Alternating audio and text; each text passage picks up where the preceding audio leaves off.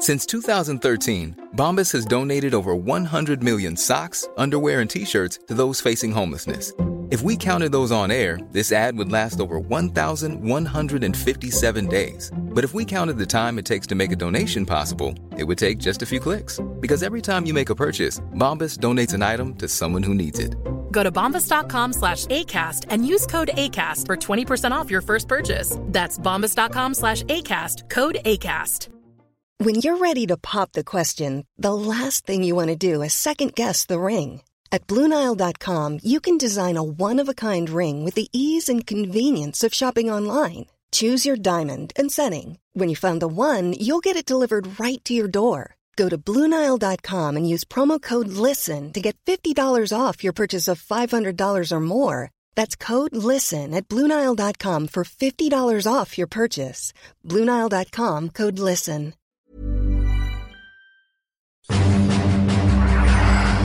When an evil villain threatens to take control of the world. In just a few hours, I will control the minds of the children through their own television sets. There is only one group we can turn to. Sorry about that. Now, it will take a legendary hero. Why don't you pick on somebody half your size? Kahuna, my little arch enemy. To unite them and create the ultimate team. We can become our super selves and help Kahuna. All right, kids. We're about to have company. Nice spot. A little candy cane for my taste, but then I'm an adult. Team, now. Brain Boy. Playtime is over. Baby Courageous. It's my time! Bouncing Boy. I like bouncing. Can our brother get some water? Get back to work. And Cupid Girl. Spread the love. I love you, man. This summer. Get them. See ya. Wouldn't want to be ya. Adventure comes in small packages. Is he gone? Superbabies, Baby Geniuses 2.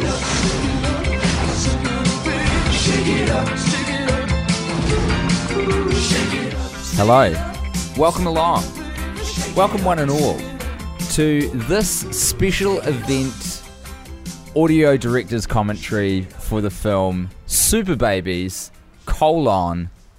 Baby Geniuses 2.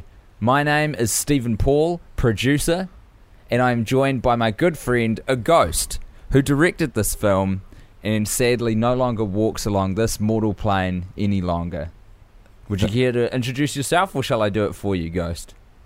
You can call me Bob, or the Ghost of Bob if you so choose. I'm Bob Clark, well-respected director. And Stephen, it's a pleasure to be back here with you from beyond the grave. I feel good. I feel alive. I don't want to rub it in. Yeah, I'll stop phrasing it particularly like that. So, thanks for joining us for this audio commentary. It's been a little while since we've interfaced with the film. In fact, this particular picture was brought out in 2004, if I'm not much mistaken. We shot it in 2002. And things were just starting to heat up for me personally in production, and really took a tumble in my personal life, which I probably shouldn't get into so early on. Certainly not. But around the release of this film, things were not going well for me. Yeah, well, Stephen, as you will recall, I was there for a lot of that, pretty much all of it, and as you accurately said, I think it would be ill-advised to bring that up at such an early juncture, particularly when we have some very important establishing shots and personalities, dialogue, characters to introduce to our audience. Well, I'd like to introduce our audience one and all to the Babies. So we had some real visionaries working on the first Superbabies film. That was just called Baby Geniuses. Baby Geniuses is what we called it. As you'll recall. Yeah, working title was Superbabies, which is why we crammed it into the title of this one. And we pioneered a technique which is using computer technology to put talking mouths on little children. Yeah. To aid with the sort of voice sync, That's lip right. syncing. And it actually came about, this technique, from an art student in Paris, France, who developed it in the 1990s, working with what went on to become Pixar. And it was an art project, an exploration into something in psychology called the uncanny valley, which is where you get something that's very close to being human, but far enough apart that it looks terrifying. And we thought, you know what the best use of this technology would be? A family-friendly, childish romp featuring prominent supporter, campaigner for Trump later on in life, Jon Voight and Scott Baio. That's right. At the time, we didn't know that they would go on to show the political persuasions that they did. They were staunch Republican fans, obviously, and we wanted to create quite a positive and Republican-friendly environment on set, and we certainly executed that. Also, I'd like to quickly address, a lot of people criticised the movie for featuring toddlers as opposed to babies. To those people, if you are listening to this and watching along with us, go fuck yourselves. Toddlers are babies. Yeah, and that's coming from a ghost, so you can take that to the bank. Now, this is a great action sequence. I probably should have mentioned before, but our stars of the film have already been introduced, or the ones that are above 3 feet tall, Scott Baio and Vanessa Angel, who you might remember from Weird Science, the TV series. I did not remember her from Weird Science. I mostly remember her from quite fiery sort of disputes on set throughout the film. Yeah, Vanessa was, in my opinion, a real pro on set, a real pleasure to work with, a real joy. But also a registered Democrat, so don't lie on your CV, because it might make for a pretty difficult 2 months in the office. So we decided we wanted to. You've got to start the movie on where we are. You've got to give people context. So we start at the daycare centre, if that's what we're calling this facility. But then we wanted to, as soon as we've established that this is about babies and it's about where they live and shit and breathe together, we want to get out of there. We want to set it up, throw it away. Yeah. Look at this. Now don't look at this anymore. So we've gone straight into a flashback from mid-1960s East and Germany. People often ask me, when I'm directing a movie, and well, you develop the story for this, so you'd be able to speak to this as well. I mean, they say, how do you jump so quickly from one place to another? And the answer is simply, you just do it. You don't need to give the audience that much connective tissue. All you need is a character to say, that's right. I'm going to tell you a story. Suddenly, you're in the world of the story. What a lot of people don't realise as well is that during the editing process, the rules are yours to determine. So if you want to simply put a shot of 1962 East Germany and a 6-year-old boy kicking the ass of some presumably Stasi-associated police officers in a family-friendly movie just after you've introduced a film taking place in modern-day 2004 child's care facility, that's fine. It's your right as a filmmaker, as an artist, and I'll be damned if you pry my rights to make the film I want to make because you think that you've got some fiat authority over me installed by a fake government. Some so-called critics didn't take to this film. They found it convoluted and confusing, no real clear purpose or intended demographic. They say you need to make a movie for someone. I say, why not try and make a movie for everyone? And I think that's something that you'll all look forward to enjoying with us on this audio track. We truly did pull that off. Because, I think the marketing unless team... you're a registered Democrat, in which case you'd probably be better off going and walking into the ocean. Well, that's true. Although, I think the studio, much to my behest, and my good friend Bob the Ghost here, who directed the picture, we tried our hardest to make the best Republican-friendly film we can, and I feel like a little bit of that control got wrestled out of our hands by the studio, who thought that cutting out 50% of the movie-going audience wasn't a smart move. But to your point, Bob the Ghost, who directed this picture, there's your name coming up there, directed by Bob Clark. Does it give you a little pang in the area that used to be your heart? Certainly, a nostalgia kick has taken hold of me in seeing that. I got to write all of the cast and crew names out. That's the font that they used for the opening credits. The font is you handwriting them. Yeah. Good fact. That's what audio commentaries are all about. Thank you, Bob. It's my pleasure. And also, we originally had Jon Voight sucking a lollipop, and The 60-year-old. Young Harold Kahuna smoking a cigarette. Yeah. But classic studio. I say the world's not ready. Now, we've thrown around a lot of names already. Let's take you through a brief sort of overlook of what we're dealing with here. The universe that me and my good friend Bob have created in this cinematic franchise of Baby Geniuses is a world where children who have not yet adapted the full ability of speech, the ability to communicate with adults, they have their own baby language, similar to the Nickelodeon series Rugrats. Some people say heavily influenced by that. Those people are wrong. I say go fuck yourself. Yeah, we haven't seen Rugrats. Don't even know it exists, actually. Haven't even heard of the TV show Rugrats. Only from those so-called critics who called us out on it. So we take that world and then we add John Voight to it. And then we add a German accent to John Voight. We do. And then we instruct John Voight, who is the film's antagonist in the sequel to the original. We say, hey, dude, here's the character archetype we're looking for. Imagine a German Nazi who's still around in 1962, and he's running a science facility with hapless lackeys that he gets to order and boss around. That's the tone that we're looking for in this family romp.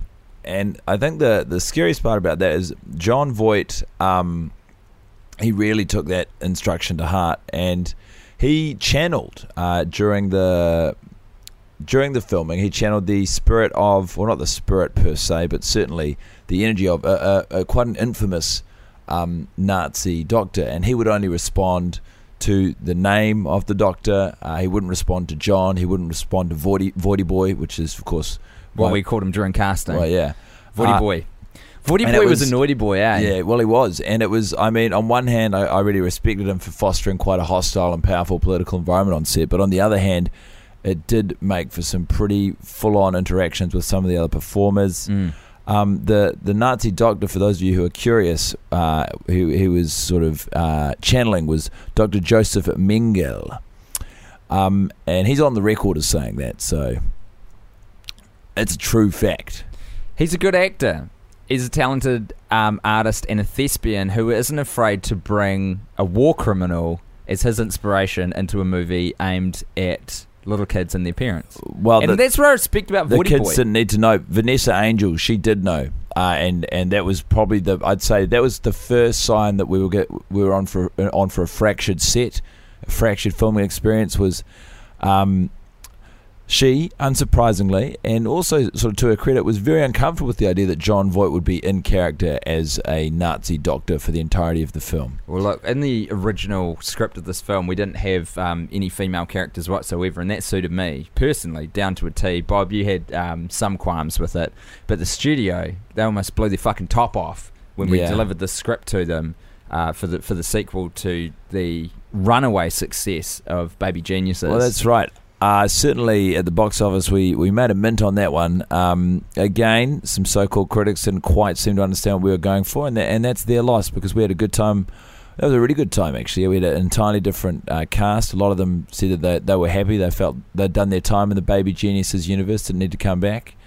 And that's why you see the B team that we've rolled out for you here instead. Should we introduce our characters, the babies themselves? Yeah, we should. So these four are sort of not necessarily the heroes, but potentially the protagonists in this film. And it's quite difficult to get on board with them, just insofar as their acting performance is very much limited by their age. And the whole film, we just let them run free, really. We just put cameras on them for several weeks. Yeah. We didn't tell the parents. And afterwards... And sorry to stop you there, Ghost of Bob Clark, director of Baby Geniuses 2, Superbabies. But I just can't stress how important that is in filmmaking to not tell the parents if you're going to film a baby. Because what it's going to do is that they're going to, through their psychic connection to their child, inform the child's performance, and you're not going to get the raw, unfettered human emotion that you're wanting to capture in celluloid. Absolutely, and beyond even working in professional film, I think if you want footage of a child, it's often much easier to get it without asking the parents. Well, that's God's honest truth. Yeah. That's how you make a film, you know? People say, oh, how are we going to convince them that they should entrust us with Jon Voight, who during the duration of filming appears to have been inspired and constantly in role as a Nazi war criminal who specialised in experimenting on kids. He couldn't get out of the character. No, he couldn't. And the answer to that is just don't seek permission.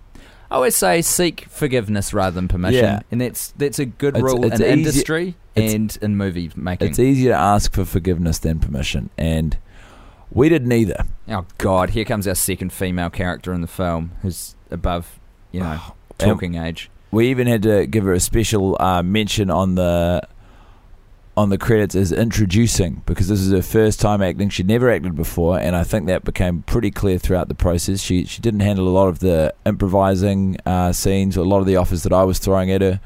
What do you expect with that tiny female brain? She was probably just trying to not get pregnant every moment that she was on set. Well, easy Stephen, but yes, I couldn't agree more. Absolutely. You know what I am proud of, though, probably most proud of as a result of this production, is bringing together the two minds of Jon Voight and Scott Baio.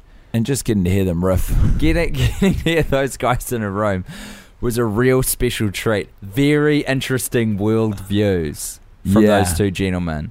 Of course, this was back in the Trump years, so they were really at the top of their game. Everything was going great for them. Yeah. And it wasn't until I caught up with Voighty Boy recently. Just still in touch with? Off and on. We communicate by SMS text message now, but I did have lunch with him last year when it looked like Hillary Clinton was going to clinch it. And interestingly, he had his own custom-made pistol produced by Smith & Wesson for January 20th for the inauguration, because he thought Hillary Clinton was going to become president. And when it sort of transpired that actually she was going to lose, he gave it back to them. Said he didn't need it anymore. That sounds both true and terrifying. So this is the first good look at Big Kahuna, our film's hero. That's right. He was actually played by three triplets. In a lab coat. Yeah. Standing atop each other's shoulders. On the first day he was, and then what we realised was that's not going to work at all. So instead we'd use one at a time and just change them out willy-nilly. But certainly, in my experience, if you can get one actor to perform one role, that's going to make life a lot easier than if you get multiple children playing one role. It's very confusing. You don't know their names. Arguably, we don't know any of these kids' names, in a way. Well, if by arguably you mean definitely, then yeah, absolutely. You couldn't be more right. I didn't learn any of them on principle. I'm an adult, and accordingly I like to engage with adults. Why would I be involved with a film called Baby Geniuses 2 then?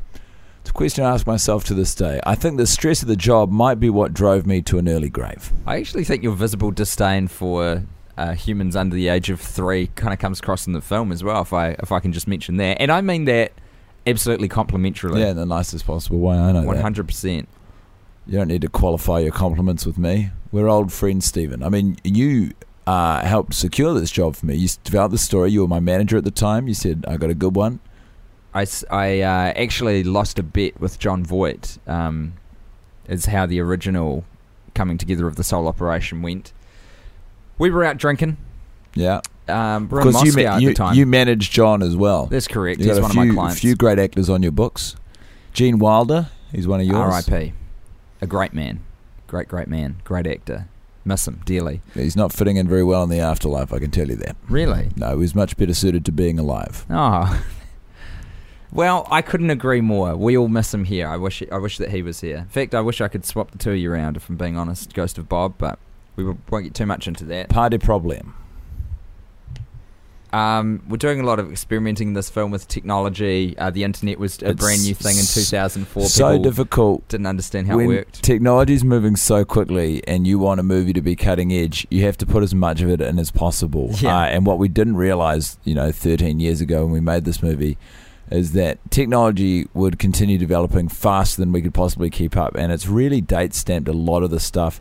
And I feel like the reason that a lot of the reviews that the movie got when it came out were negative was because people would anticipate that 10 years from now it would be dated. And it's pretty mean-spirited. Pretty interesting, though, that we did decide to roll with the scene that was in the script of babies essentially Googling the villain, finding out about his history, finding out about his past achievements. And they actually stumble across into what I guess was proto-fake news. It was a pop-up window with the villain of the film, who we don't necessarily know is a villain yet, with devil horns, asking for money. Money, money, money. Give me money, money, money, money, money. And it says, words to the effect of business leader or corporate devil. Yeah, question mark. And it's got John Voight's face on there as Satan. But so the babies have broken into the actually great. office. We could just use John Voight's actual website for that. We didn't even need our art department to mock up a fake one. No, that's right. He engages on his MySpace page in a long-running art project where he reimagines himself through those he respects. So there are a depiction of him as Satan. There is a depiction of him as Margaret Thatcher. I've seen a version of John Voight painted by himself in watercolour of his face on the body of none other than Leonardo da Vinci. Wow. He's a real hero of John Voight. Da Vinci fan. Huge Da Vinci. He's actually not a fan of Da Vinci. He's a fan of Dan Brown, who wrote the Da Vinci Code. I see. So it's just a little nod to that great novel. Worked backwards. Yeah, exactly. Now you can see the special effects in this part of the film working hard. Yeah, working very hard. Now, Big Kahuna, who is a confusing character at this juncture in the film, is a 7-year-old who turns up on the scene early. To our credit, a confusing character throughout. Yeah, it isn't really fleshed out till much, much later, even what he's sort of up to. But he basically comes in and kicks the ass of a lot of adults just after we've had his origin story recounted from one of the children who's just sort of heard it on the street, which relates to a story of John Voight's character in 1962 or so, encountering Big Kahuna. The strangest thing is, Kahuna is the same age, 7 years old, in 62 and in the present time. John Voight is visibly younger, and it doesn't get explained for a very long time. We keep people really on the hook of how that is. It's always, with filmmaking, it's always an interesting and difficult decision to make in terms of how slowly or quickly do you reveal the information. I mean, at what speed do you sort of give the audience, the vital pieces of info that are going to help them put together the story? You want to be one step ahead, or do you want the audience to be one step ahead? Bob, let's talk about you for a second. Let's get into what you're up to these days. Your voice seems slightly strained, if I'm being honest. Not a great day to get you in the booth. How much partying is going on in the afterlife for you? And who are you hanging out with? Who are you mixing with? Relentless, and I am exhausted. You look beat. Yeah. You look white as a sheet. Well, that is on account of my ghostly facade. So it doesn't matter whether I've been partying or working out. I'm always going to look white as a sheet. Okay, you familiar with ghosts? You've seen ghosts before? Yeah. Yeah. So I don't know why you'd be surprised by this. This is what I look like now. Gotcha. Thank you. It's called a ghostly apparition, Tim. Not a. Yeah, I read you loud and clear. Yeah, okay, good buddy. that's 10-4 on that. And I apologise for calling you the wrong name there, Stephen. I don't know where that came from. Secondly, I have been pretty much on the terps since 2007, when I was tragically shuffled off this mortal coil a little early. You still anyone who rolls through. I work at the welcome gate into the afterlife. Oh, really? So yeah, and right alongside St. Peter there. It's my job. Well, no, I don't really meddle with heaven and hell. So before you can access either heaven or hell, you have to pass through a portal to the afterlife, and that's where I just park up with a bottle of Jose Cuervo. Right. So welcome along. You're so dead sort now. of in limbo before the final. Knock one of these back. Take a load off. So have you just been hanging out in limbo the whole time? Yep. Wow. Yeah, Gene Wilder has he's also been trapped in limbo. Right. That's so interesting. That's why he hasn't been fitting in very well, because he has yet to make it. Right. And is it vastly sort of populated? Is it? Is there a lot of people there? Just in limbo? me and Gene. That's it. And anyone who's coming through, obviously, and there's a lot of guests. There's a lot of house guests. Yeah. I mean, it's relentless. You got a house band there in limbo? No band as such. I do have a saxophone, which I died holding. So nice. I've been trying to learn how to blow. Hey, well, let's just hope that Bill Clinton's not too far away, eh? Because, I mean, if anyone can blow a sax, it's him. I'm sure that he and Gene would get on famously as well. Very interesting. Depends sort of the form you're in when you die, how you remain in the afterlife. Oh, that's, you can I was going to ask about that. That's very depressing to hear. You can acquire sort of different precious stones that you can trade for a more youthful facade the afterlife. So that's quite good. How does one obtain the stones? You got to know the caves to go to, and you got to have crampons and a pickaxe. Interesting. It almost sounds like some sort of Super Nintendo RPG is what Limbo's been based on. Rolling around, finding mystical stones to exchange for a more youthful appearance in the afterlife. I certainly didn't build Limbo, so if you are trying to maybe direct some thinly veiled criticism at me, I would suggest... whatsoever, just an observation, Bob. And I know that you're a little bit sensitive and cranky at the moment on account of all the Jose Cuervo you've been consuming there, but I just ask you to step the fuck off for a second, okay? We're in this together. You started this line of conversation with me, so I don't understand why suddenly I'm being the one who's hostile when it's you who's telling me to step the fuck off. So I'm just responding to a question that you asked me. We made a decision at this point in the film to introduce a few black panel vans without any explanation or tie into other plot points. No, I just thought it was important that while we had babies rocking around, you want to remind everyone that there's a real element of danger in modern day America, and only a few people are going to be able to rescue us from this democratic hellhole that we've been living in. That's right. The other thing... I mean, I was referring to the Clinton years when I was writing the film. Not a lot of people know that because I did it under a pen name. God, Kahuna, such a bold character choice, wasn't it? We've got him clad in leather, little 7-year-old. He drinks a formula which he developed himself, which interacts with his unique physiology, which, similar to Popeye, instantly makes him strong. Popeye is who he based... Jesus, you are not holding up well, that transformation of... I'm holding up just fine, thank you. Bob, you're yawning into the microphone mid-thought. I'm just going to have a little nip of some Jose Cuervo and I'll be right as rain. Okay, you do that. Yeah. That's the good stuff. Now this one, I mean, this moment was really for the kids. This is Kahuna taking on the adults, who are all in cleaners' uniforms. We never quite explained why that was the case in the text we of the film. We just didn't have time. We were on a very tight turnaround. We filmed the movie in less than 2 weeks, and as you can see, we had a wide array of extras, a wide array of sets, a wide array of ideas to get in, and so once we took a scene once, we said, perfect, that's it, let's move on. And I'm going to be honest with you right now, Stephen, I was so proud of what we achieved and accomplished that I haven't watched an edit or the finished version of this film since we did it. Good God. And seeing it... I never quite understood that insert. Why is that in there? Kahuna has the unique ability to talk baby but also communicate to the adults. He's sort of a Rosetta Stone of sorts betwixt the two sets of people who can communicate in the film. Babies can communicate to babies but not to adults. Same with adults. But Big Kahuna can communicate to both.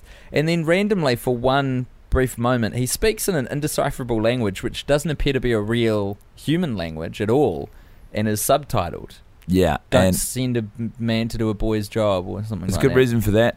Get people talking. I mean, even now, can you imagine 13 years later, that was such a bold directorial decision that even now people are confused by it, they're talking about it, they're getting the word out there. This is how marketing works. Do you know what I love? The fact that this film affected people so much, I will add, not en masse, because we did lose a tremendous amount of money making the thing when we put it out. But this affected people so much that they voted in their droves for us to get back into this booth, both alive and dead, and record an audio commentary for the Blu-ray special edition. That is madness to me as well, isn't it? That they would insist upon me crossing over the mortal plane to revisit Earth as an almost fully realized sentient being and revisit my 2004 masterpiece. Now we're in the lair of John Voight. Kane is his character's name, if memory serves. A lot of stained glass windows, and that was under my direction to the art department to try and have shades of Rasputin about the character. A lot of references to Russia and East Germany in this film, which I thought was important in a family kitsch movie, because it's important to remind people that things are happening out there. The world's a complicated and dangerous place, and we need strong leaders to bring us back from the brink and show other countries what we're made of. That's right. Intimidation is the best form of defense, and I think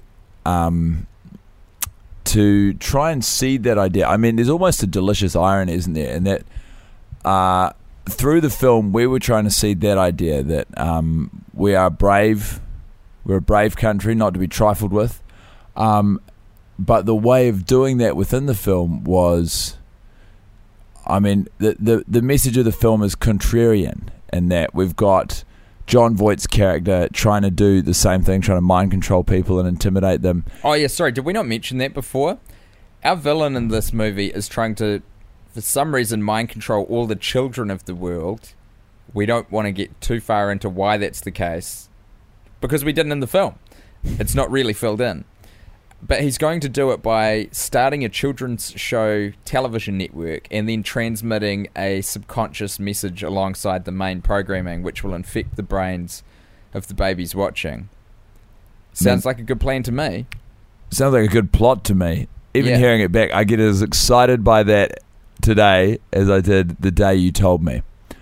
And I remember you saying, I've got an idea, I've got to do a bit of work on it, I don't know if it's quite ready. Generally speaking, in the past, when I've approached your office and said I've got an idea, it's made you very nervous. But I think with this one, you were wrong. You were wrong to be apprehensive. Well, I was excited. Why were you screaming? Because that's how excitement registers for me. I was so excited. You said, I've got to put a little more time and I've got to get this thing finished. I don't know if it's quite ready. It's still in the gestation period. I said, gestation, schmestation. You did say that. Get off my PlayStation. You were standing on it at the time. I was furious. I just spent what remaining savings I had on it. It was a PS2 as well. It was, and those were retailing for about $699 back then. It's huge.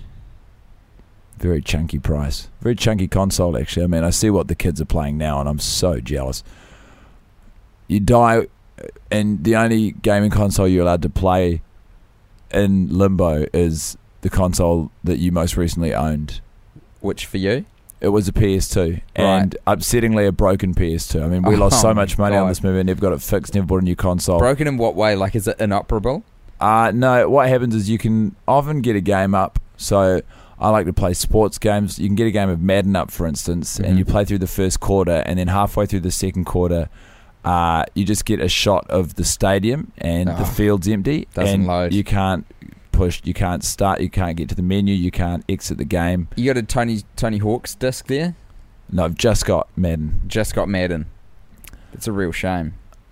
Now, at this point in the movie, look, we're throwing caution to the wind and we're introducing scandally written characters, by which I mean we don't know what the fuck's going on anymore. You know what I mean, Bob? I mean, look, we can try and sugarcoat this, and you may hear some hesitation with us doing this audio commentary, and there's a very good reason for it. We didn't know what this movie was when it got written. I didn't know what it was when I saw the final cut. I certainly didn't know what we were making at the time. And I got to tell you something, I don't know what I'm watching now on this monitor screen. I've got a very quiet version of the sound of it playing in my ear. I did a little preemptive watch of the movie to bring me back up to speed just the other day, and getting up to speed with coming into here to lay this track down. I don't know what the fuck we were thinking. I don't know how this thing got out into the world. And it's no surprise to me whatsoever that it lost a lot of money. I mean, where are we? We're in some poor man's version of Willy Wonka's chocolate factory right now, but it looks like it was done with set dressers who brought $200 to Kmart and tried to replicate it as best they can. We're in some terrible plastic boat that's on very shallow water that's got half a dozen small children on it. I mean, if any feeling's supposed to be elicited by this shot, it's just concern for the welfare of these young professional actors. Where are the adults? Where are the people looking after these kids? Well, when you try and make a film for everyone, you have to take some risks. And one of the risks we took is, as opposed to presenting a cohesive whole that everyone could enjoy, we tried to capture moments or snippets within the film that one person would enjoy at one time. And so that's why it's a slightly fractured film. That's why it's a challenge for, as you say, people to sort of follow along with the plot or enjoy it in its entirety. I mean, what are we doing now? We're in the hidden bunker of Kahuna, a 7-year-old who's both mysterious and heavily violent, who keeps drinking this incandescent formula that makes him strong and give him the ability to beat the shit out of fully grown adults, which is kind of a creepy concept to reckon with anyway. And his pad is just filled with holograms interacting with these toddlers that have come in. Yeah. I mean, what are we all doing here, you know? Just padding for time, really. Movies need to run at, for a studio release, over 70 minutes. And what we had in terms of plot was good for about 10. So I'm not going to tell you the turn of phrase, trying to fit 50 pounds of shit in a 5-ounce bag. This was the opposite problem. It was a bag capable of holding 50 pounds of shit, and in actual fact we needed to convince the studio that's what was in the bag, and we only had 5 pounds of shit. Yeah. It's tricky because you got to water down the shit. And no one wants to water down their own shit. It's embarrassing. And it's disgusting. It makes it tricky to deal with. It's very easy to clean up shit that's not wet. But the wetter it gets, the harder it gets to remove, you know? Well, you've got to sort of soak it up at that point, don't you? So here, we didn't actually want to incorporate these characters and characterizations of the toddlers or babies. No, this was Mattel. But yeah, they wanted a merchandise range. They wanted to try and figure out some sort of way to make up the money that they knew we were already losing. And also, they thought it would make it for a good trailer if we put these kids in the costumes. And so we sort of just went with the first ideas we have for them. So just explain what's happened. We've got 4 hero babies. Cupid Girl. No, well, hold on for a second. They're in a kind of transformation machine that Kahuna's made because he's a master inventor, in addition to being a master of the martial arts. And they all go into this machine, which is supposed to... I believe the original concept behind it is it sort of maximizes their inner potential. It reveals your true self, your truest self. And these 4 lead characters... They all have 4 very distinct and unique personality traits that are revealed to them. We've got a brainy baby, we've got Captain Courageous, we've got Cupid Girl, and then we've got Bouncy Boy, who I feel like bounciness is less a personality or character trait and more just something, well, we thought visually fun. Fun to watch on film. And there's nothing wrong with that. So at this point, we thought we'd done something for the kids. We'd done something for people who wanted generic character traits. What do we need? We need something for the teens. We need something that's going to get those 13-year-old chubs up. We're going to need something that's going to give pretty much anyone between the 11 and 16-year-old age range a nice hearty boner. And to do that, we introduced the fact that this teenager who's been playing the role of babysitter also is in the throes of a sexual awakening. Now... who is the conduit or the physical manifestation of the boner? It's a young man named Zach who we found just wandering around on the fringes of the set. He was wearing a rugby jersey. He was actually wearing exactly what you see him in now. And this is 5 minutes after we met the kid. We didn't tell him we were filming. We told him that we wanted to set him up on a date with a girl. And so all of the romantic interactions, all the personal interactions between these two, for him, they are real. For, I believe her name was Skylar, who we were introducing, she's just acting. She's improvising a scene with a real person who doesn't realise he's acting. The unfortunate consequence of this is they went on to have a one-sided marriage and bring up some kids together. Skylar thought she was still contracted by the studio to maintain the role, and of course, our man in the rugby shirt, he was none the wiser. He didn't realise that it was all a make-believe world and a facade, so... As far as I know, they are still married. She's still cashing checks from the studio. Payroll hasn't quite picked up yet that the film should have wrapped him. Really, that account should be closed now. But that's part of the reason why we lost so much money. That is the reason this lost so much money. It was actually very successful at the cinema. Terrible accountants. Bad. To this day, I have no idea who this band is and why we thought it would be cool or culturally relevant to get them involved. Well, from memory, I don't think it's a real band, is it? We tried to assemble a bunch of dudes who sort of resembled NSYNC. But we put them on screen for too long, so you're able to figure out that it really isn't in sync at all. It's just a bunch of dudes. Well, I will say this, and this is something I've always said and stand behind. If you can get 5 dudes in a room, one of whom has dreadlocks, the other one a bandana, you're going to get a teenage boner. And we were really chasing that market with this part of the film, these moments. In fact, I remember the kid in the rugby jersey, Zach, he chubbed up something chronic when they were shooting this scene. It seems crazy to me that in a movie about babies, you were paying so much attention to getting everyone chubbed up. It's a movie about babies, but it's also a movie for everyone. I don't know how many times I have to tell you this. And, you know... You're trying to hit the 4 quadrants. Not everyone's a baby. It's true. Now we were chasing that sweet LAPD, NYPD money, so we just threw some cops in the film. Yeah, we did. We wanted to get the blue dollar coming in to see the film. Blue tickets matter. And they came in their droves. The police unions across the country encouraged all of their members to come and see this film, which was fantastic. Scott Baio was intimately involved in getting the word out with them.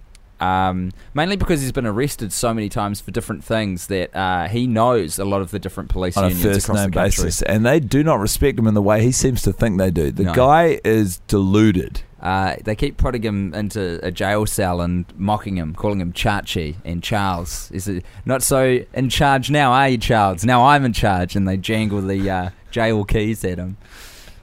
But he always gets out eventually because his dad's a judge. Truly? Yeah. Yeah, if memory serves. Oh, God. He's an interesting figure, isn't he? That's Scott Baio. He sure is. And what prescience? Who else saw Trump's victory coming as clearly and as early as Scott Baio? Who's laughing now? Because it sure ain't me, Bob. And it sure ain't you living in limbo watching us all from... How does that work? Are you sort of above us or below us, or do you sort of exist on the same... I'm adjacent mostly. Adjacent, right. So, you're sort of across the road from Have you heard of the flat earth theory? Yeah, I've heard of it. This is the theory that scientists and so-called experts have been lying to us for millennia, and that we actually exist on a flat plane rather than a spherical planet. That's not a theory. Oh. That's the way it is. And limbo exists at the end of one part of the earth. What? Is that so? Yeah, it's just a little sort of bubble or room, and that's where you pass through on your way to either heaven or hell. So it's sort of, I'm on the same plane as you insofar as physically the plane, the gradient, the altitude is all the same. But you're just over there. Yeah. Amazing. Now, we did run out of money for special effects at this point, so we've got John Voight and his lackey going down a slide, and what we thought we'd do is just get them to stand up in a Perspex tube and shine lights on them and sort of jiggle the lights around and get them to scream and put their arms up so it looked like they were going down a slide. And I tell you what, pat on the back to us, through that methodology of filmmaking, we saved ourselves at least a couple of grand. And I think until you mentioned it just then in this very special release director's commentary... No one would have known that we cut a corner there. No, you would never know. You'd never be able to tell. For this is part another of the movie, great special effect. We just put some nylon string on a cushion, and we got... you might want to explain to people whose maybe their TVs have broken or something while they're watching this. So pretty much we've got the big kahuna sort of to show his prescience and just the fact that he operates on a slightly different plane of existence. We've got him... levitating on a plush purple acrylic cushion, and to create that effect, we just put some nylon string on the cushion and hooked it up to the roof. And we were cutting corners on the string as well. We didn't originally use enough to support the cushion. It dropped down, and we did lose one of our big kahunas. Thankfully, and this was one of the few times it came to the fore, having two identical triplets or twins at this point. It made a world of difference. We got away with it complete. I mean, the parents found out, but the cinema-going public, that's a secret to them. None the wiser. I can't recommend that enough. Make sure that you've got spares for each of your actors. Unfortunately, we didn't have any spare John Voights, and there were a couple of days where he just went missing, where he was due on set. When he came back, he had the strangest scars on his face, but our makeup department worked very hard to get rid of those. couple of the PAs asked him about it and where he had been. He was very cagey about it, but people did notice that he was holding his passport at the time. So a little bit of international travel. He is a real globetrotter. We know this about Jon Voight. Yeah, and we're back now with our teenage boners, Zach, playing with a little mini basketball there while explaining the origin story of how Kahuna came to be. This was a very special day. We didn't originally explain whatsoever in the script of this film how a 7-year-old boy was endowed with all of these powers and had an ability to gather children around him like a Moses kind of a character and lead them to freedom. Possessing incredible strength seemingly from a divine intervention, having these fabulous contraptions that he had invented, constructing his own underground lair, travelling around the world, having relationships with Whoopi Goldberg, a band that sort of looks like NSYNC. So we were never going to explain that. We were going to leave it up to the viewer to project their own backstory on him. But then the studio said, you boys, it's a mite too confusing, I think, for our cinema-going public. The cops don't want to be doing their detective work while they're off the beat. That's what they do during their daytimes. We're going to need to fill in a few more of the blanks for them. So that explains this lengthy sequence of the film. I don't know if we overestimated the intelligence and sort of ability to put the pieces together of our audience, but certainly the studio have very little respect for anyone who buys a ticket to a movie. And so they have to handhold and make sure that everyone's along for the journey the whole way. We still tried to scatter everyone's brains occasionally throughout the film, and I like to think we have certainly executed that in parts. But I mean, can I just say in rewatching this, I remembered it completely differently. How do you recall the origin story happening before we get into the real version? Not the origin story, the whole film. Oh, I see. When I think back on this film, what I remembered directing was a movie about a man named Andy Dufresne who was wrongfully imprisoned for a crime he didn't commit. He befriended sort of a senior figure within the prison, someone who commanded a bit of respect, knew the lay of the land, and he used his accounting know-how to form a relationship with the prison warden. And they sort of built a connection. It wasn't a healthy relationship, but certainly it helped ease some of the pressure of adapting to the new hostile environment that prison was to be. And eventually, I mean, I don't know if it's a spoiler because this is not the movie I remember making, but Andy Dufresne digs a hole. He digs a hole out of prison, climbs through a sewer, and he runs away to a beach. And I'm just wondering at what point in the film these elements are going to come into play, because what I'm seeing so far could not be more different. As we're taking through the version of the origin story that made it to cinema release, it's revealed that Kahuna is, spoiler alert, actually the youngest sibling of Jon Voight's character Kane.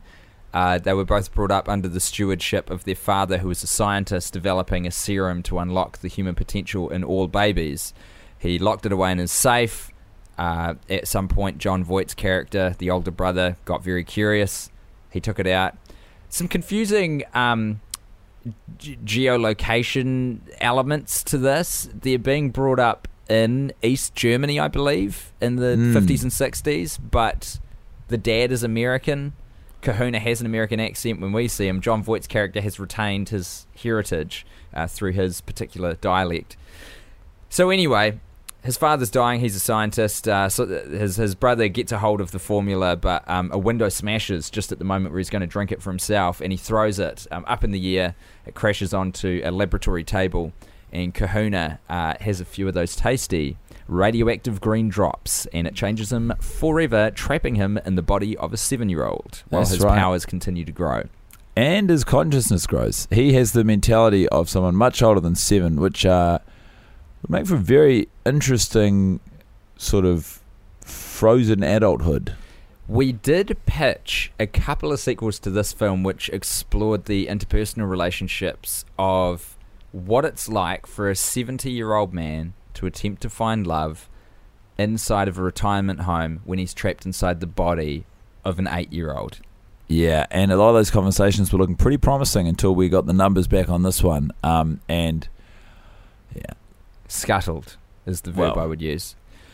Or shelved, more accurately, because we could grab them back up off that shelf. One idea which I was particularly fond of explored the notion of Kahuna going back to Hawaii, where he got his name from, and becoming a surf champion for an under-15 grade competition, and then it subsequently being found out through his birth certificate that he was in fact 85 years old. And the goofs really just write themselves in that picture. They sure do. You can see it, can't you? A 7-year-old on a surfboard being told that he can't compete because he's actually 85. Yeah. That's funny stuff. I'm not sure if you can tell in my tone of voice, but that's very funny stuff. That is funny stuff. And can I just say, apropos of nothing to you, Stephen, that I guess some birds ain't meant to be caged. Quite an odd thing to throw at me. So we're finally out of the sequence explaining Kahuna and John Voight characters' backstories. And we're back to the teenage boners briefly. And guess what, everyone? I forgot for a second, but we are inside the hills of Hollywood, just underneath the sign. It turns out that Kahuna's lair has been hiding in plain sight from the authorities. And now we introduce a karate element because in 2004, martial arts very popular. The Matrix had come out 5 years prior. Everyone was hugely enamored with the infusion of martial arts into the American cinema landscape once again. You know, we had the original wave of that. We had your Bruce Lee films. We had your Bruce Lee. Yeah? Yes. I love that dude. Yeah. Yes. You're a Jackie Chan fan? Did you like The Tuxedo? I worked on that film. I produced that. I love Jackie Chan. Did you ever see The Tuxedo? Jennifer Love Hewitt? Very good film. What it was, Bob, was a film where Jackie Chan was just an average schmo, a nobody. I don't believe it for a second. Jackie Chan is one of our finest actors, and... No, this was the character he was portraying because he's so talented. And then he got this... So in the movie, you had to convince Jackie Chan to act like a normal person in spite of the fact that he's Jackie Chan. Yeah. That must have been a hell of a challenge. Well, he's a hell of an actor. You've seen him work. He's amazing. Kid can do anything. So what did you say to him on the first day of set? He said, Jackie Chan, you're nothing. You're a fucking disgusting dog. You're nothing to me. Gee whiz, how did he respond to that? Took direction like an absolute champion. I can't say enough good things about Jackie Chan. Not at the time, obviously. I was trying to denigrate his ego to the point where he would act in sort of a hunched, downtrodden fashion so that he was really embodying the character. But he gets this tuxedo, you see, which is a high-tech suit which allows him to fight like a martial arts master. Quite a genius storyline. But Jackie Chan doesn't need that suit. No, but this is what I'm saying the film was about. Jackie Chan going suit shopping. What? I mean, it wasn't about Jackie Chan. Jackie Chan was in the film as an actor portraying a role. Jackie Chan was playing the role of an actor in the film who was going shopping for a suit. Jackie Chan was playing a role in real life of actor, which we put in the film atop a layer which was average man, everyman. If you see what I'm saying. I think that's where I'm getting lost, is that Jackie Chan is not your average person. So we've got Jackie Chan, and he's a talented actor in the... And a martial arts superstar. ...real, physical, flat plane that we all dwell on called Earth. Okay, we take that. He is also an actor, so he's executing those skills on a film set to embody the character. You with me so far? Now you look lost, Bob. You look like that's the point where I've lost you. So you got him on set. We've got him on set. And you told him not to do any martial arts. In his faculties as an actor, we said, the character you are embodying at the start of this film is a nobody. What is the point of getting Jackie Chan on set if you're not going to use his fantastic ability to perform martial arts? Because the suit wasn't real, Bob, is what I'm trying to explain to you. He doesn't need a suit.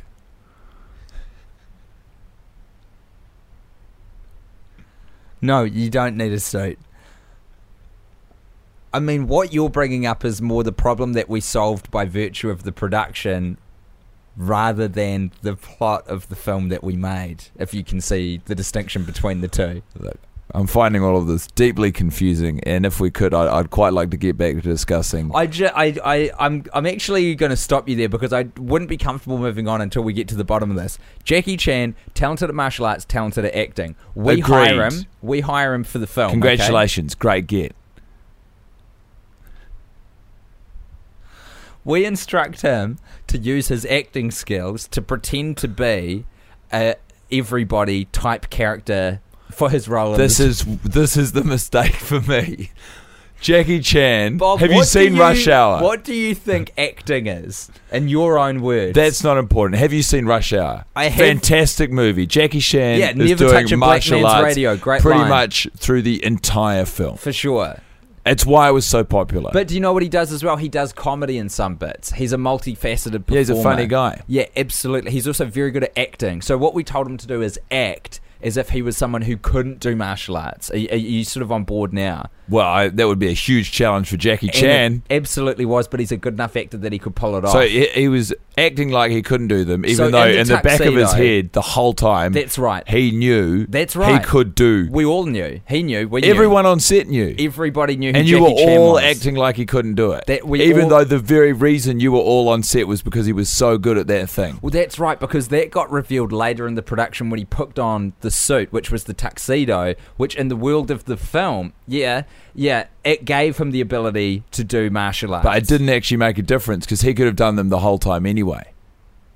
Well, that's not that movie that we were making. He's done a lot of movies where that's the movie. We made a different movie where it was the suit that allowed him to fight like that. Can't imagine it did very well.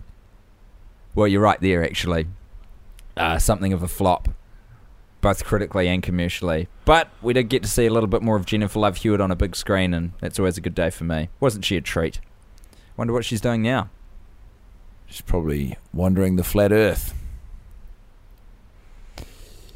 So this is purportedly the climax of the film, and probably the funniest... Now, why have you got to throw the adjective purportedly in there? Well, because you'd get the feeling, because of the way the pacing works and the storytelling works, that we are looking at wrapping up. But we are yet to make it 2/3 of the way through the runtime of this experience, and this was my favourite gag on set. Instead of counting down from 10 or 5 or even 3, as you often would before the launch of a product, which in this case is John Voight's character's children's show network, which is going to broadcast into the TV homes of everyone and mind control future generations and pretty much run planet Earth. He counts down from 60. And we see a lot of it in the film. We left it in. It was a strong joke. We thought, leave it all in. Just a little bit more filler for us. We need to pad out to get to that 70-minute mark anyway, so why not? Why not put a bit more Voidy boy in there? And so we did. This was, unfortunately, where we lost the second of the triplets playing Kahuna. So...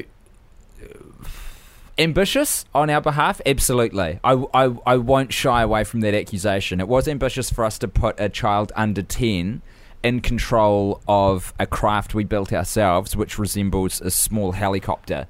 He's flying above this outdoor shot. There was a lot of rigging involved, a lot of power lines for him to avoid, and on the whole, the kid did a great job. But unfortunately, it only takes you being wrong once when you're 8 years old and in control of a helicopter to unfortunately prematurely end your life. We tried to get him lessons to ensure that he would be more confident and comfortable flying the chopper, but they said we cannot teach anyone under the age of 18 how to fly one of these things. And we said, well, I feel like that's going to create more problems than it will solve, because we're going to get this kid up in the sky either way. And they said, we would really recommend not doing that. And we said, well, give him some lessons then, and we could sidestep this whole problem. But we came to a real impasse at that point, didn't we? Because they wouldn't accept the responsibility of teaching an 8-year-old. We wouldn't accept notion. We're not going to cheat any aspect of this film. Our artistic vision because of some child labour laws or aeronautics, legislation. It's the goddamn FCC is what it is. It's bureaucracy, it's isn't it? It's all of them. And that's one of the few things I enjoy about my life in limbo, is the lack of paperwork. Got a few more cops in this particular sequence. Chasing that sweet, sweet blue dollar. Love that blue dollar. The blue greenback, they call it. Call it the blueback. A little bit more Scott Baio as well, who really the more of him that you can get in a film, the worse off you're going to be. Someone graphed this out for me recently, whereby they got Scott Baio's film career, and they've plotted on the x-axis how much money the film's made, and upon the y-axis how much time Scott Baio is visible on screen for. And there is an inverse relationship to his screen time and the profitability of the film. Wow. To put it another way, the more Scott Baio you put in your film, the less money your movie's going to make. You insisted we needed Baio. I did. You said it's Baio or broke. And I think in terms of the political conversations and dynamic on set, that was a great decision. Oh, to be fair to me, though, as well, I got slightly mistaken because I thought after watching American Psycho that was Scott Baio, whereas it was Christian Bale. Yeah. And Christian Bale, of course, we couldn't get him anyway because he went to prison after that film for a long time. He committed several gruesome murders. Well, again, on screen, and it pains me that we have to keep doing this dance of explaining after the courts wrongly convicted the guy for something that happened in a movie. It's really, I mean, it's not a million miles away from the Jackie Chan thing. It's just it's a misunderstanding that really got blown out of hand. He didn't actually kill anyone. It was a film that we made, which was make-believe. It was made up. It was a piece of art. Why would I watch something that's made up? Well, why create something that was made up? I mean, we worked extensively on this film for the 3 weeks it was in production for, Bob. Well, you came to me and you said, I've got a great story. This thing happened the other day. And I said, well, fantastic. Let's make a movie.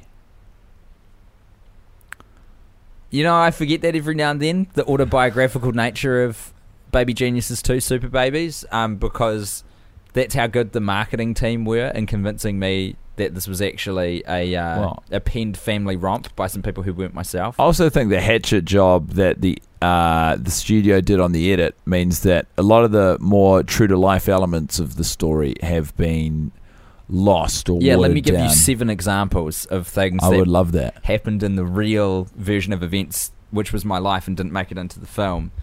Rosetta, who's the child that becomes Cupid Girl in the original version of this. Your life? Yeah, that's right. That's correct. In real life, she lived on the border in Texas, okay? And her family ran a very successful but small franchise of restaurants, and they had a secret ingredient, and it's crazy that this didn't make the film because it's quite compelling when I found out about it. The secret ingredient that they were putting into their meals, which kept people coming back and raving about it, in actual fact was wild feral dogs.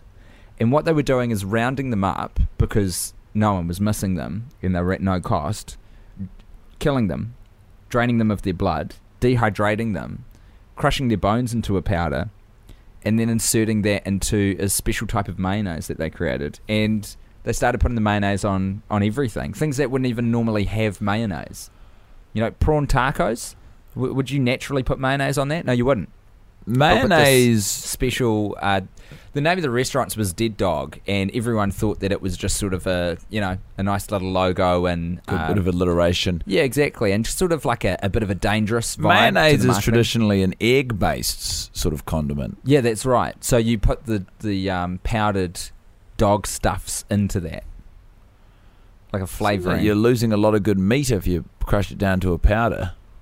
Mate, I didn't make the restaurants. I didn't invent the special ingredient. I didn't create the mayo.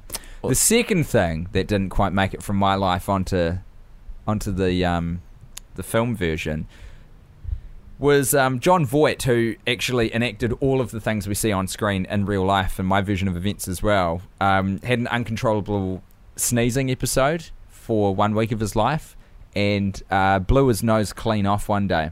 It was the sickest thing I've ever seen in my life. It is quite gruesome. Yeah. Loosened it up over several days and then pulled out a tissue, went to wipe his nose, and his whole nose came off. He's been wearing a prosthetic ever since. Could have fooled me. Can I say that? I wish you would. Well, he could have. He has fooled me. The third thing is that there was actually 5 of the triplets, quintuplets, not 3. That is sad. Remember, everyone, at this point in the film that there was just one left, and we were very nervous. Because there's some pretty risky, high-wire stunts still to come, and we were like, if this kid doesn't execute his job, we can't execute ours. We're out of spares. There's no spare tyres in the boot now. That's right. And that's what we'd call them on set. And to their parents, we'd say, have you got any more spares? We've got quite a risky day coming up. Could you pop out a few more spares and send them our way?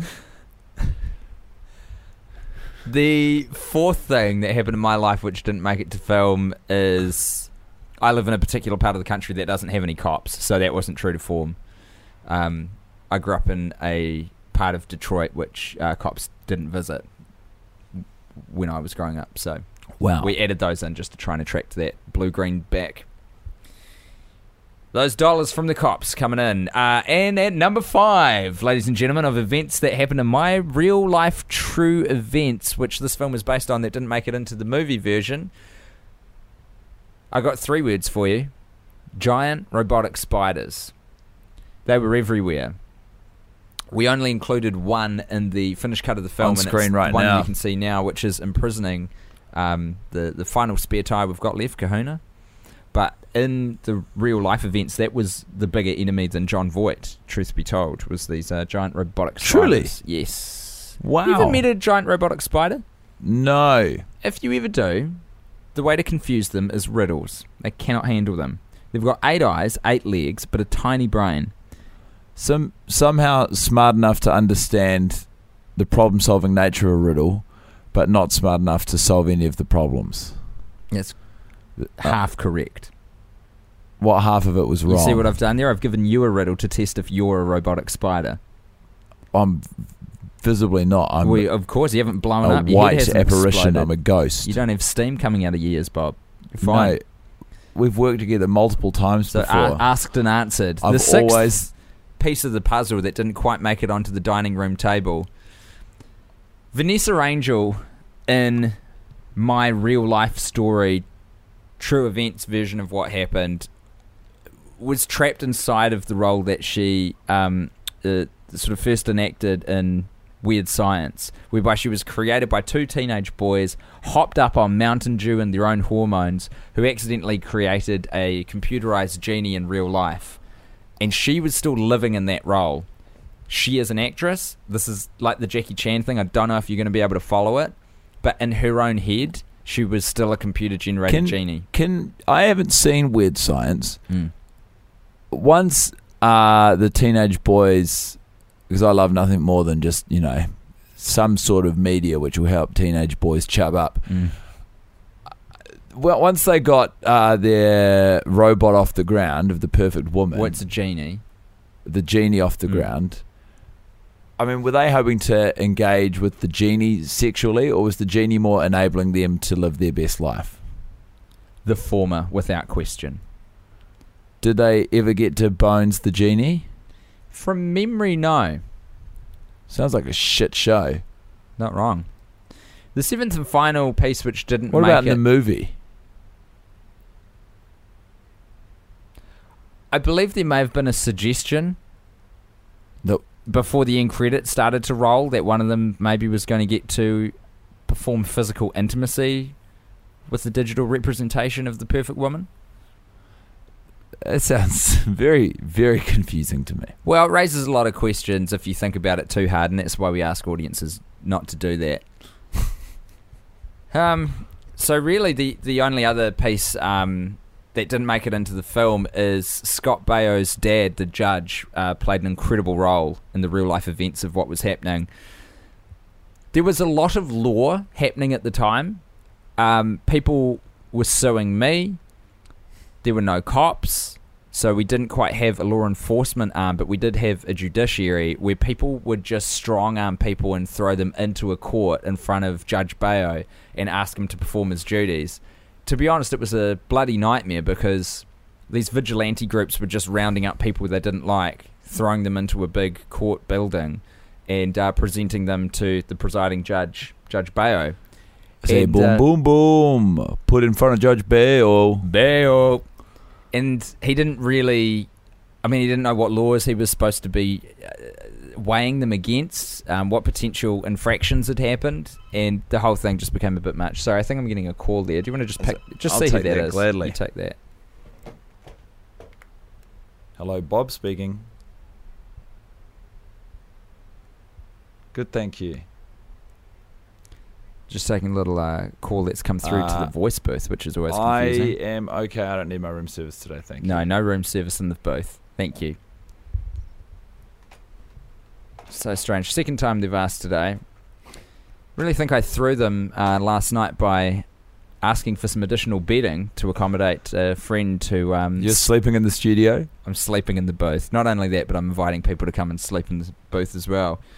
You could end it all and come join me in limbo. I absolutely won't be doing that. I just... You know that saying, you never want to meet your heroes? I mean, I've loved Gene Wilder since forever, so it'd just be a bit much for me. You worked with Gene Wilder. I know, and it was a lot then, and I don't think I could take another second of being in his presence.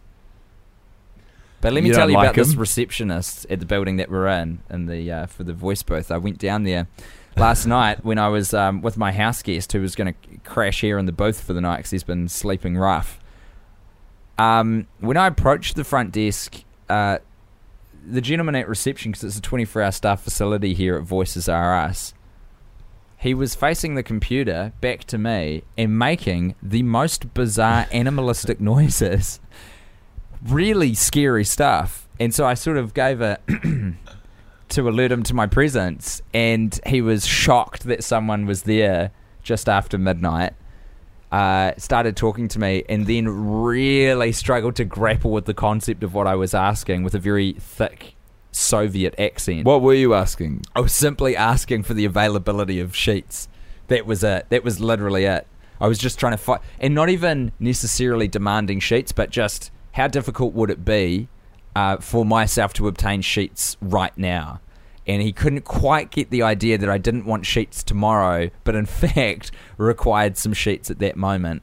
And it was back and forth for several minutes trying to get to the bottom of that. How did it resolve itself? I left confused as to where we had got to in the conversation. And then 15 minutes later, when I had gone to bed and my house guest, we had sort of improvised the solution, a knock at the door, answered by myself, and he had some sheets. The same guy? Yeah. I didn't know what was going to happen. He was terrifying.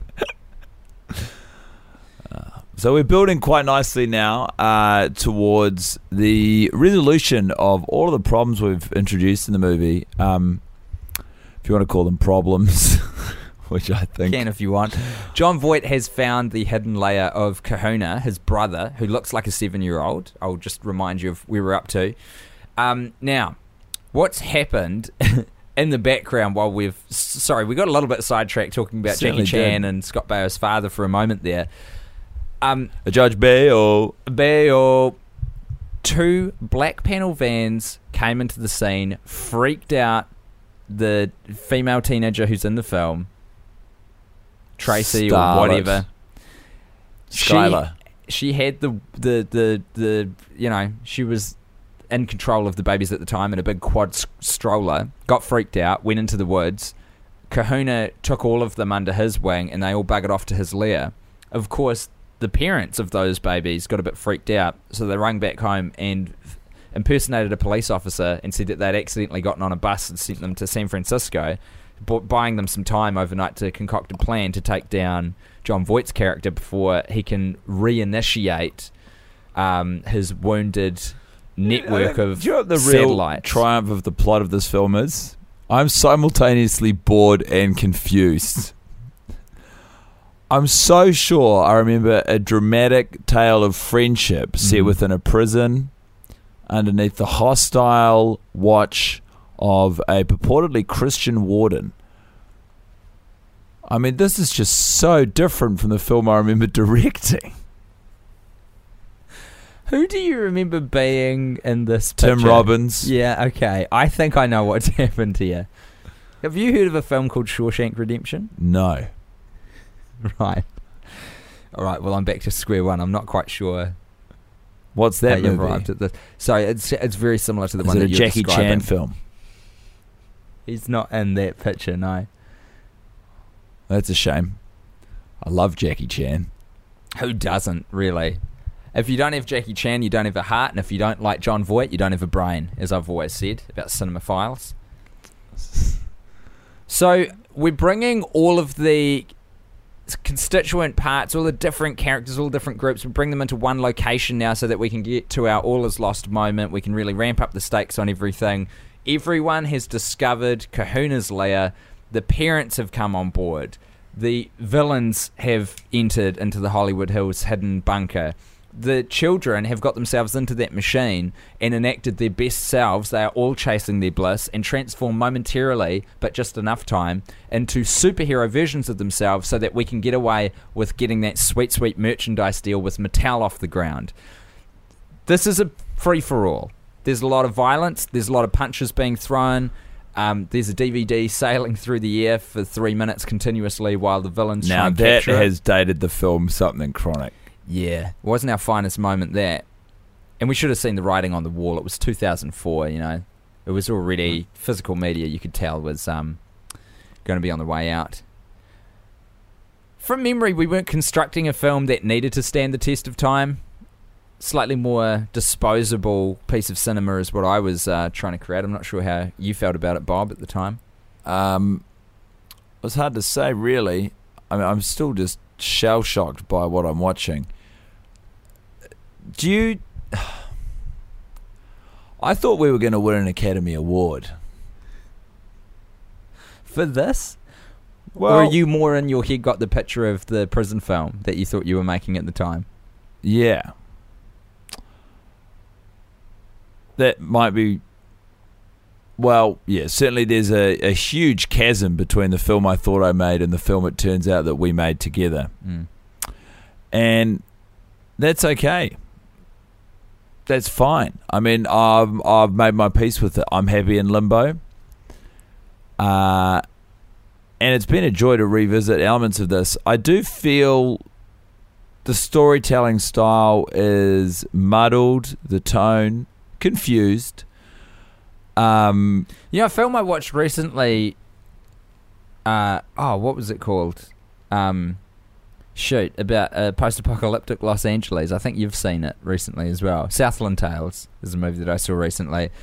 And I'll tell you what, I was pretty baffled in that, and I'm not quite sure if we've got to those heights in the film that we created ourselves, but it's not far off.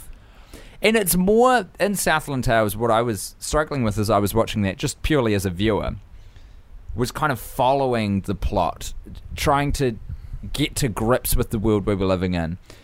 In the film that we have created, in the cold, hard light of watching it over a decade later, had enough distance from it, had a bit of oxygen, it's more of a tonal confusion. Why did we keep referencing a very dark part of recent history, East Germany, the Stasi? Why did we insist on Jon Voight to embody the role of a Nazi scientist? Questions. Why were we doing that encased in a very colourful and bright family film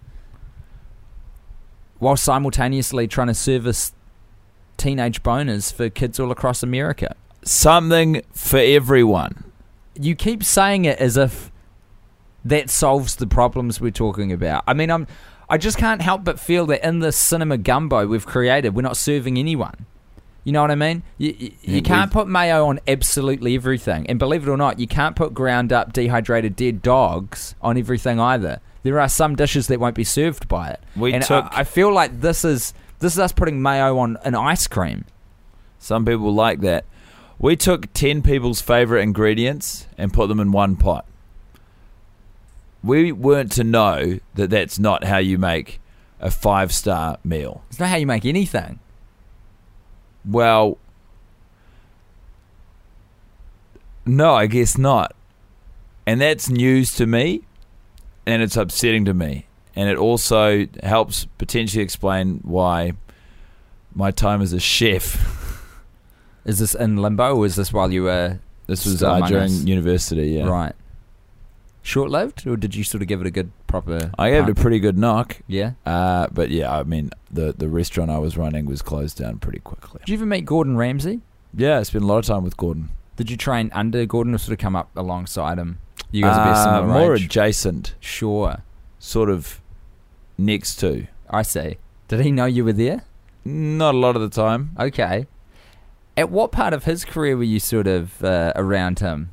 When he was, I think we would have both been about 18, 19. So it was the part of his career where he was just chubbed up, and I couldn't have been happier. So what part of him were you sort of watching most closely while you were... His chub. I used it to stir a minestrone once. Burn the end off. Got in a lot of trouble. Wasn't allowed to cook again. You burned the end off of beloved chef and professional swearer Gordon Ramsay. His chub. You burned his chub off. Just a bit of Just the tip. An inch. Just out of curiosity, and I shouldn't ask. He wasn't swearing much before then. How many inches are left after he lost the one? Look, I wouldn't want to Good, put healthy I few. wouldn't want to put a number on it, but 9. Wow. The man has got a monster cock. Because I burned the end off and then it just went flat. You mean at the end? So I burned the end of his chub off. Yeah. He's got a flat top now. A flat top penis. Yeah, and he got a tattoo of a monster's face on the flat top. Amazing. See, now, if that's not getting lemons and making lemonade, I don't know what is. Couldn't have happened to a nicer man. Isn't that the truth? Oh, sweet relief. I feel like we're finally arriving near the conclusion of this film. Now, actually, we'd be remiss if we didn't mention that we fought tooth and nail to retain this ending of the movie. We wanted to insert a moral about kids getting outside and not watching television or movies anymore. And the studio were, understandably, somewhat furious about this because they said it's not in our best interest as a company to tell people to stop buying our product using the medium of the product itself, if you see what I'm saying.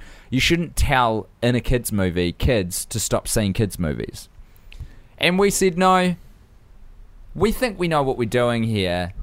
Who got John Voight on board in a kids film to be a Nazi scientist? Was it you or was it us? It was us, that's right. Thank you for reminding me. I think we've got it from here. The other thing we said is this isn't a kids movie. This is a movie for everyone. I'm familiar with pleasing a lot of people at one time. Been to a lot of orgies. I've cooked a lot of meals. Ever heard of the chef Gordon Ramsay?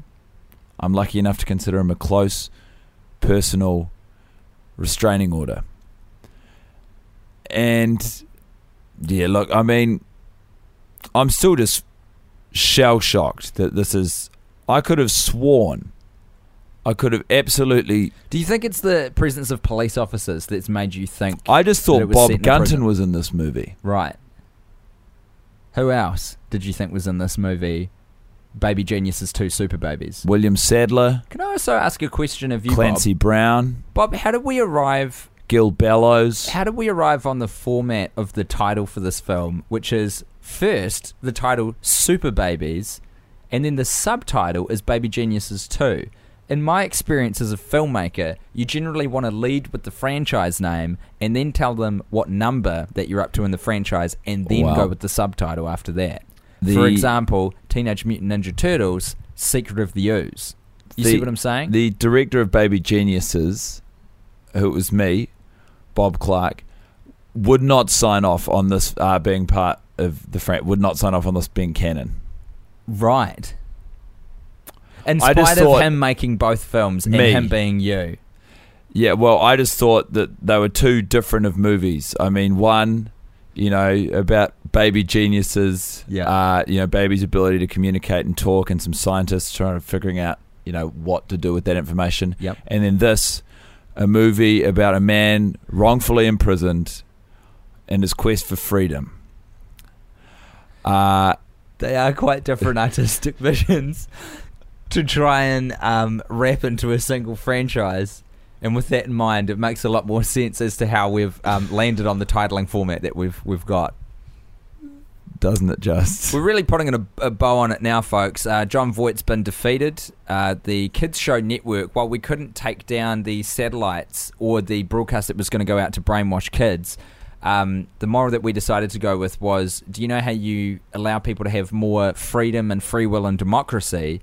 You force it down their fucking throat using a television widecast, okay? Some people are going to quibble with that. They're going to say that's not really how free will works. They're not going to assume that that's the nature of freedom, that you don't force freedom, you have to allow freedom to happen. No, not when you're dealing with Scotty Baio and Naughty Voight. Yeah, Naughty Voight. We've got our own ideas about how we insert freedom into the minds of our citizenry, and that is force it down their fucking throat using high-tech distribution methods. And in spite of all the confusion along the way, also, for those of you still watching the film as you listen to our director's commentary, this scene... this won't make any sense without a little context. No, exactly. So Zach, the guy we found and secretly cast in the film, was genuinely an orphan who was separated from his mother at birth. We hired an actor to pretend to be his mother for how long it took to shoot this scene, which was about 1 minute. And we then took her away from him. And can't tell you how much I regret that decision that you made entirely and I had nothing to do with. I was wrought with guilt. How do you feel right now after making the decision to do that? Well, I wouldn't say I feel regretful because I actually sort of feel vindicated in seeing it. Bold. A bold assessment of the choices that you've made as an artist. It was a bold film from Woe to Go, wasn't it? It sure was. And it's more upsettingly still, as soon as we took the camera off that, I shouted out, "That's a wrap," at roughly this point, and the third of our kahunas immediately flew into some treetops. Oh, God. So we've got our final kahuna, the last spare tyre left, going off into the sunset in his helicopter craft, and he bit the dust, unfortunately, didn't he? Shortly thereafter. And so he hit a treetop, fell down, and I had to yell out, "That's a wrap," twice. So this screening of Baby Geniuses 2 is dedicated to the memory of Jerry, Leo, and Miles Fitzgerald. R.I.P. And your own, might I add, Bob. You did a great job, and I'm sorry that you're gone. It's okay. Taken before your time. If it's all right with you, I'm going to leave. O-Town was the name of that band. Immediately. Just so we're all on the same page. Bob, I'm sure you've got places to be. I'm sure you want to get back to hanging out with huge backlog of comic talent in limbo. I've got my future projects to work on. Well, good luck. I'll let you know the next one's actually going to be part of this franchise as well. Marvelous. What's it called? It's called Baby Geniuses 3, Wrath of Kahuna. And it's a sitcom cum sci-fi action comedy family coming of age Hong Kong martial arts avant-garde foreign film. Sounds like a lot of genres. It sounds like a bit of me. I cannot wait to see it. Thanks for joining us, everyone, for this audio commentary of Superbabies, Baby Geniuses 2. My name is Stephen Paul. And my name is the Ghost of Bob Clark. Good night. Shake it up. Shake it up. Shake it up. Shake it up. Shake it up.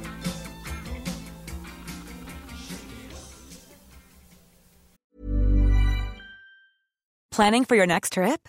Elevate your travel style with Quince. Quince has all the jet-setting essentials you'll want for your next getaway, like European linen, premium luggage options, buttery soft Italian leather bags, and so much more. And is all priced at 50 to 80% less than similar brands. Plus, Quince only works with factories that use safe and ethical manufacturing practices. Pack your bags with high-quality essentials you'll be wearing for vacations to come with Quince. Go to quince.com/pack for free shipping and 365-day returns. Planning for your next trip? Elevate your travel style with Quince. Quince has all the jet-setting essentials you'll want for your next getaway, like European linen, premium luggage options, buttery soft Italian leather bags, and so much more. And is all priced at 50 to 80% less than similar brands. Plus, Quince only works with factories that use safe and ethical manufacturing practices. Pack your bags with high-quality essentials you'll be wearing for vacations to come with Quince. Go to quince.com/pack for free shipping and 365-day returns.